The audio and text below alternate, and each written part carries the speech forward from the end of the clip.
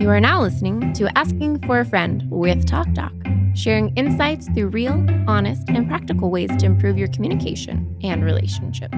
Featuring your hosts, Dr. Pamela Kreiser, Meredith Edwards-Nagel, and Taylor Polindo. How's it going? Well, this is definitely not coffee. Definitely not coffee? Because I'm definitely not pregnant anymore. Congrats on your empty uterus. Speaking of which, my nephew said the other day, I want to see baby Nova come out of Auntie Mumu's gina. He's 4. He's the best. Wow. That's amazing. Oh, I love toddlers. That's amazing. Purity of a toddler. Yeah. That's funny. All right. Time to get triggered by the Talk Doc. Time to get triggered. We're talking about keeping your cool, which is an American saying, which means keep it together. Try not to lose it. So let's talk about that feeling where you feel like you're suddenly getting hijacked, where in that moment you get that wave of stress or you get that wave of anger, and all of a sudden you feel like you're not controlling your emotions anymore. They're controlling you. Oh, feel triggered yet? Bring me back to that moment that I love so much in my life. The question that I get a lot from people is they'll say, why do I feel so out of control? Yeah. Why is this taking over so much? As a human, we are wired biologically to react to that overwhelming emotion. We have this fight or flight response. Or freeze, too. Can we throw that one in there? Anybody? We could, yeah. We have these visceral responses. Mm-hmm. And when we get these responses, most people I talk to say, I don't want that. No, thank you. Yeah. I would like to not have that sudden feeling take over and occupy whatever I was doing is now gone. And that's what I'm doing now. Historically speaking, this response is a good thing because if you're being attacked by an animal or it keeps you safe, theoretically. Yeah. So you're protecting your food sources, your home or whatever. And now we sort of are in this civilized society and we're like, I don't think I want the fight or flight response so much. Yeah. Wignall says that our emotional system is hardwired to act quickly and strongly in response to emotion. When we're angry, we fight back. When we're afraid, we run. Oh, okay. But it's not you are one or the other, you're flight or fight. It depends on what your trigger is. You can be both. Oh, yeah. Whatever it was is related to the response that you have. But the problem that we're talking about doesn't sound like you're in control any longer. It's this automatic response that we're trying to figure out. So we have these overwhelming feelings at times. We get hot under the collar. We get bothered. We get irritated. We get angry. The emotions control us. Your eyes well up sometimes, maybe. Anybody else out there? Boy, that's a tough one, isn't it? Yeah, that heart racing, eyes welling. You can see my emotion. I can't hide it any longer. Thing. Yeah. Yeah. It's crazy, right? So we can all kind of think of stories. So I thought of this one story, and it's actually related to the two of you. So the first semester that I met you. This was Meredith. Oh, no. Meredith's fault. I already know. It's Meredith's fault, and she didn't pass the test or something, right? That's what it is? What? I'm kidding. Okay, so the first semester when I was teaching at the institution where I met you, they automatically do a review of you the first semester because you're new. Oh, sure. Right? Everybody has it. Okay. So they said, we need your information for the review. And I was like, that's fine. They said, you need to give us your syllabus and then you need to provide a few other papers. So I said, okay, no problem. Now, back where I came from, and I'd already taught 20 years by this point, where I came from, a syllabus was different than a calendar. There's like a course calendar that tells you what the plan is, when the tests are, that kind of thing. And then there's a syllabus that tells you about the class, the contract for the class. Okay. I turn in my syllabus just like they say. 6 weeks later or so, I get my review. And they say, you're doing a great job, but you seem to not have any plan at all for teaching. What? So it seems like it would be a good idea. Not have a plan? Yeah, what? Okay, I know. I was reading it. I'm just welling up with, I'm so getting so mad because one of the values I have as a teacher is being organized, right? So it said things like, you should tell your students when the tests are rather than not let them know. You should tell them when the class sessions are and maybe tell them what topics you're talking about. And I was like, I'm going to go bananas because I would have included it. I had it. I Yeah. didn't know that they thought that was part of the syllabus. Okay. So I just was like, I didn't get a bad rating because of it, but there was a long explanation of why organization is an important principle for teachers. And I had already taught 20 years. I was like, who do I punch? Okay. I love it. That's a story that I thought of today. And I thought, oh, that's perfect because it was when I met you. So this is like the who do I punch story. This is what I'm going to call this now. Like the moment you have like, who do I punch? Yeah. Throat chopped. That might be my method of choice, but No, it was crazy. What about you guys? Did you have something today? I mean, you have little kids. okay. Oh, yeah. Okay. Wait, when I thought of this, I was trying to think, what is the initial thing that makes me angry or stressed? And then what's the reason behind it? Get to the root cause of what's really bothering me. Currently, what makes me most angry is one brother hurting the other brother. But then I tried to take a step back and realize, besides the fact of causing harm to a child, it's that I'm failing, right? So I failed to teach this one kid to do what's right, and I failed to protect the other one. Comes back to you're failing always. So that was kind of, I guess, like what was making me angry right now is a little toddler poking someone in the face. And okay, we've gone over these rules. We don't touch heads. We're gentle and soft. We know the rules. We say the rules every day, but somehow they are not followed. So that was kind of what I was thinking. Or stress came back to unveiling that was basically letting people down, because I was like, I really get stressed when I'm late to something, which feels like I'm letting someone down, or procrastinating. I'm not a procrastinator, but I married one, so that's fun. So then your friend is one? Oh my gosh, doing our projects together, Mare, that was so fun. I think we were a good balance. I think I was the neurotic crazy person and you were like, yeah, but here's the content, we got it done, so we're good. No, I mean that in an actual compliment. Okay, great. On group projects, we're not cheaters. Dr. Gaze is plugging her ears now. She's like, I'm like, I can't. No. Oh, goodness.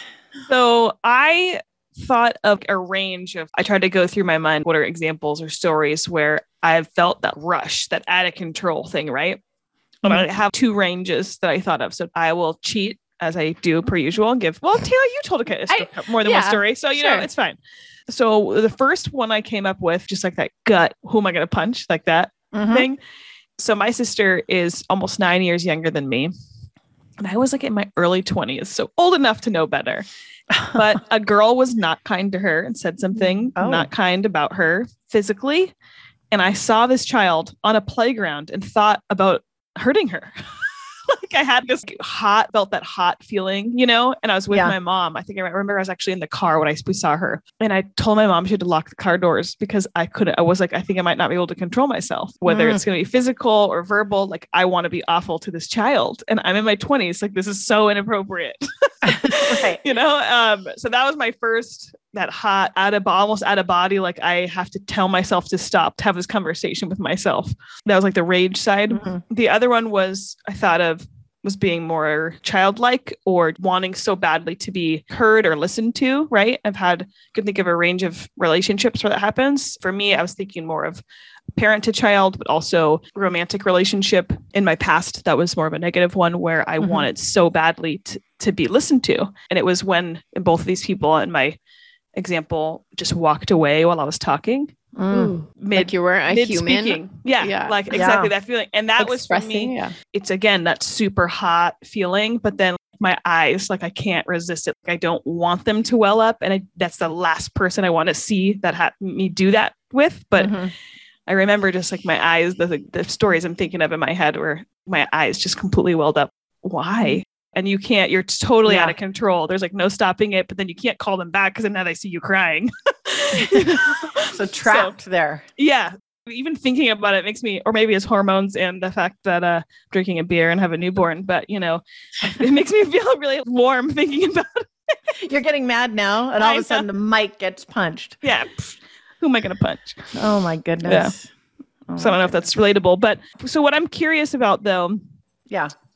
Talk Obi-Wan. Is there nothing we can do about the sensation that you're saying, this out of body, out of control thing? Or are we stuck with this?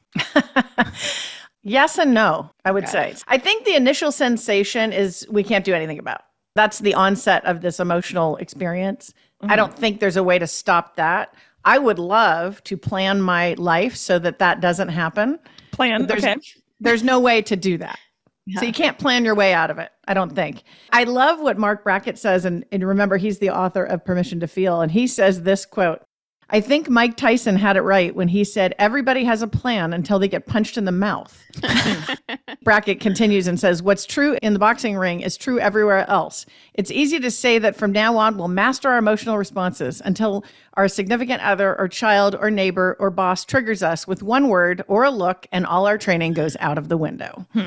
Now, I'm not saying that we don't have any suggestions here, of course, on this episode, but we do want to acknowledge what you're saying, Meredith, which is, can we just get rid of this part of being human? Wouldn't that be nice? And the answer is, I don't think we can. I think we're stuck with it. Okay, so just recently, 2 times, maybe in this last week, something just flew out of my mouth, and I was like, wow, that was surprising. That's what they talk about when you think after you're speaking. It doesn't happen to me often. I was like, what are these strategies if we're not going to be able to not do it? Do we have strategies? How do we keep it in, cool it down? I don't know. Help me. Oh, I love that.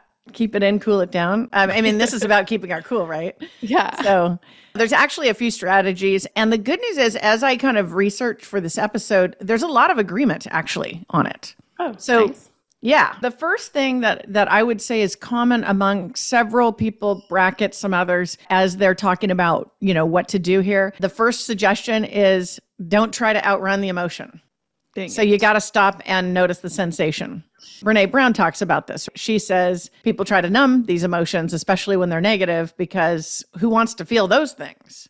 So we'll get to that in a minute, because I'm not saying it's fun. Yeah. Okay. Brackett would say it's necessary. He says instead of numbing or outrunning it, stop for a minute, notice what it is. I really adopted, I would say, in the last 10 years or so.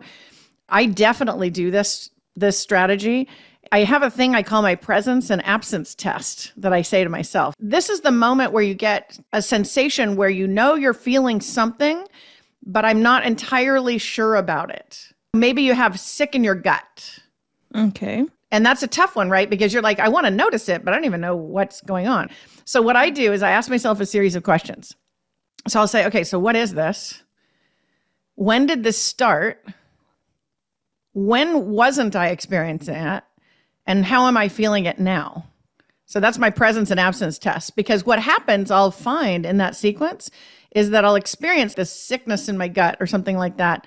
And I'll go back through the things that happened right before that feeling onset happened.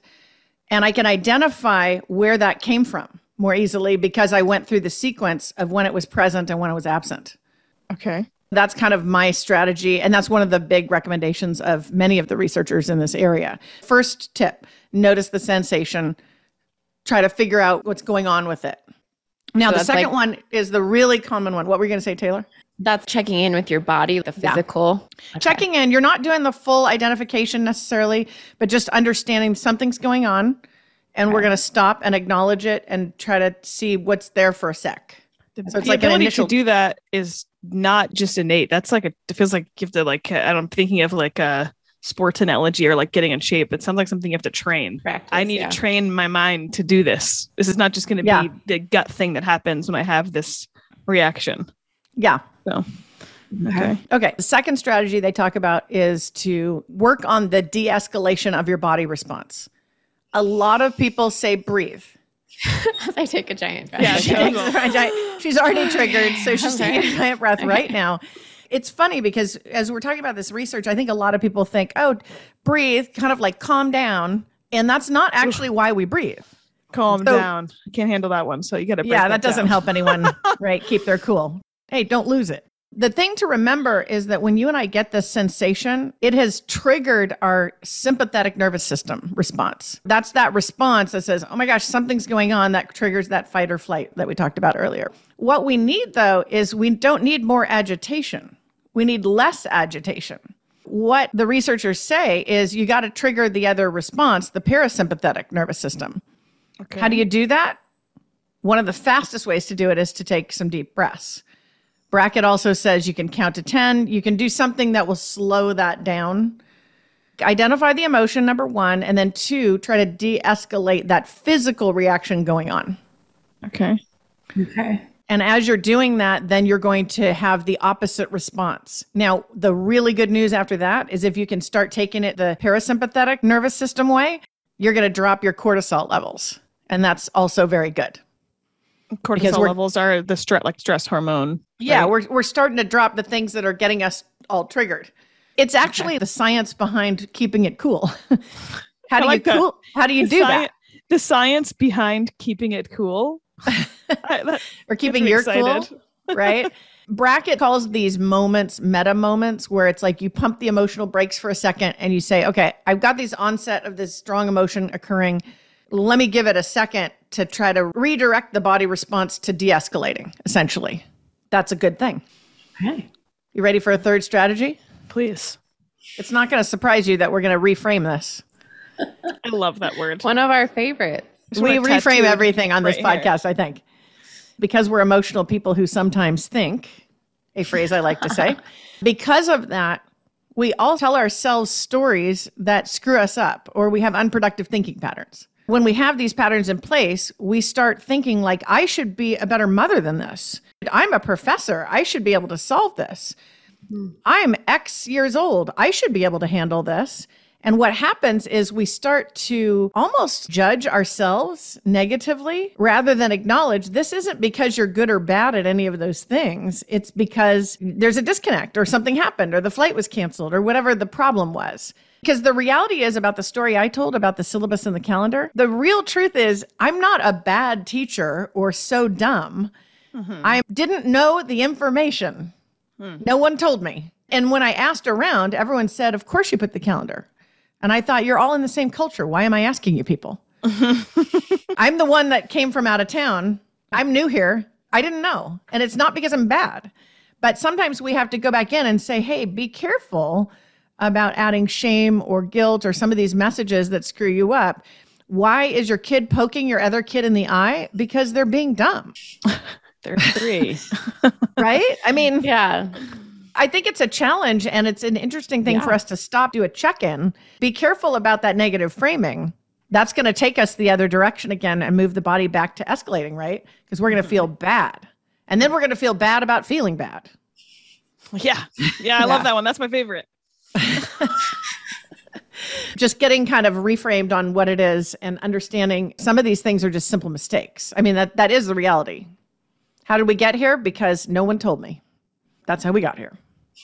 Okay, so the last one is the one that everyone will hate the most. Oh. And that is to validate rather than trying to escape from the emotion. So this is when we start to sit with it a little bit. So we're not trying to numb it. We're not trying to get away, but we want to actually feel the feeling or experience the emotions. You ready to run, Tay? Yeah, let's go. You got to go now? Okay, so the podcast is over. Yeah. I thought about this related to grief, which is something that I think all of us experience and don't wish to sit in. Yeah. It's just not fun to sit in it. The thing that we want to think about here is how important it is for us to feel those feelings so they don't have that mastery over us. So Wignall says this interesting comment here. The problem is that whenever you fight or run away from those things, your brain fear centers learns to be afraid of that thing. So when we're trying to escape or get rid of our feelings, we teach our brain to be afraid of our emotions. In the long run, Wignall says, this leads to becoming increasingly reactive emotionally. So if we experience grief, for example, and we run away from it every time we feel it, he's saying that's not just unexperienced emotion, but you're training your brain to be afraid of grief. You'll react more significantly or maybe poorly the more and more you do that. So you're getting he says that, yeah. He says that too. Training. Yeah. It's sort of like training your brain. When we have this, we run. So we can't ignore this one. Well, and I think about some of us were raised with parents that say, we don't talk about this, or we're not going to experience this. I'm not trying to call any parents out. I'm just saying this happens though. Yeah. Where people are told, hey, don't go there. Don't get into that. Or even not told, but just like, like, shh on this. Yeah. In the house. Yeah. There's a knowing sometimes in the house. Right. So Okay. Those are the 4 strategies. So we identify, we identify, I love it. You de-escalate. I know reframe is in there, and then Reframe. Okay. Identify, breathe. If we keep it all in Breathe. one Okay. word. Pause it. Yeah. Identify, pause, Reframe. reframe, And then sit in it. sit in and then it. accept. Is that like a stage? Oh, I like that. I think acceptance actually is a great word there. That's really good. All right. So if all of this is like a retraining of ourselves, right? Or a training, it's day one, Yeah. right? Yeah. Any way you swing it, whether you're retraining or training, it's going to take work. So do you think it's possible for people that are older to learn this new way of training themselves? And also, what if someone really lacks this? What is the impact of someone lacking the ability to keep their cool have on the next group, like their kids or the next generation? So the first part, can someone learn this? I believe people can. Now, that does not surprise anyone because I have a podcast. I teach at a university. My whole career is built on the idea that people can improve. We are not cynical people over here. So I'm going to say absolutely. Growth And the mindset. research suggests, right? The research suggests that people can get retrained. The hard thing, though, is you have to kind of think about it. You said training versus retraining. It doesn't matter what we call it. It's having a new normal, putting that in place. And the challenge will be, of course, is if you have deeply rooted patterns that you are retraining. Okay. So I think that's a tough part. Would it be harder later in life to learn some of this? Probably. But I think it can be learned. But I think we have to be realistic. It's sort of like if you think about it related to physical fitness, if you're very out of shape, it's going to be a little rougher in the gym than if you're in partway shape. Yeah. That's what I would say. Now, the kid one is interesting too, because we know that children follow, what their parents do. It's their education. We could say the child's always collecting data about behavior. Mm-hmm. And I know I scare the two of you by saying that because you're like, oh my God, my behavior, right? That's a tough part of parenting, of course. But I think that is a really good idea for us to say, well, wait, that gives us a reason to maybe study this and say, I want to be a good emotional trainer to my children, to model identifying it and de-escalating my body response and slowing it down a little bit to reframe it and getting rid of stories I tell myself that aren't accurate, and then experiencing the emotion so that I can release it versus this trying to ignore or put these patterns in that are not going to be productive for children. For anyone listening who says, gosh, I've botched this or I've been terrible in this area, I don't know that in the emotional area, any of us say, I have the gold medal. Most of us are like, yeah, I made it through that one again and I barely skidded in here, safe. And what I would say is be really compassionate with yourself. It's just about what you want to do tomorrow. I don't spend a lot of time on yesterday. I mean, I do spend time on yesterday thinking about maybe some ways to improve, but I don't dwell on it. And that's what I would say. If you have any regret or thoughts about maybe mishandling things, we've all mishandled them. So instead, let's start looking at some of these strategies and kind of think about ways that we can change tomorrow. Because that's what we really have. We have the ability to write the rest of the story. Yeah. This is a tough one. But important. And we have some strategies now. It's true. I like these tools though. So it's, can you say them one more time? It's identify. Yeah. So we notice the sensation. Don't outrun it. Notice it. De-escalate your body response. Fastest way to do that is to breathe. Reframe. Reframe the situation. Get rid of unproductive thinking. And then sit with the emotion. Notice I said sit with it, but you're not camping out and living there forever. So you're sitting with it enough to validate it and say, okay, so I had this evaluation. I really didn't like how it went down. I'm feeling very disappointed or whatever my feeling is that I've identified. And I'm going to hang with that for a little bit of time so that it can be over. I watched a video on what to do when you're angry. And one of the suggestions was write down what's making you angry so that you can kind of see, in a week, is this going to matter? In a month, is this going to matter? In a year, is this going to matter? And it's like, yeah, maybe tomorrow I'll be still angry. In a week, but probably not in a year, like the smaller things.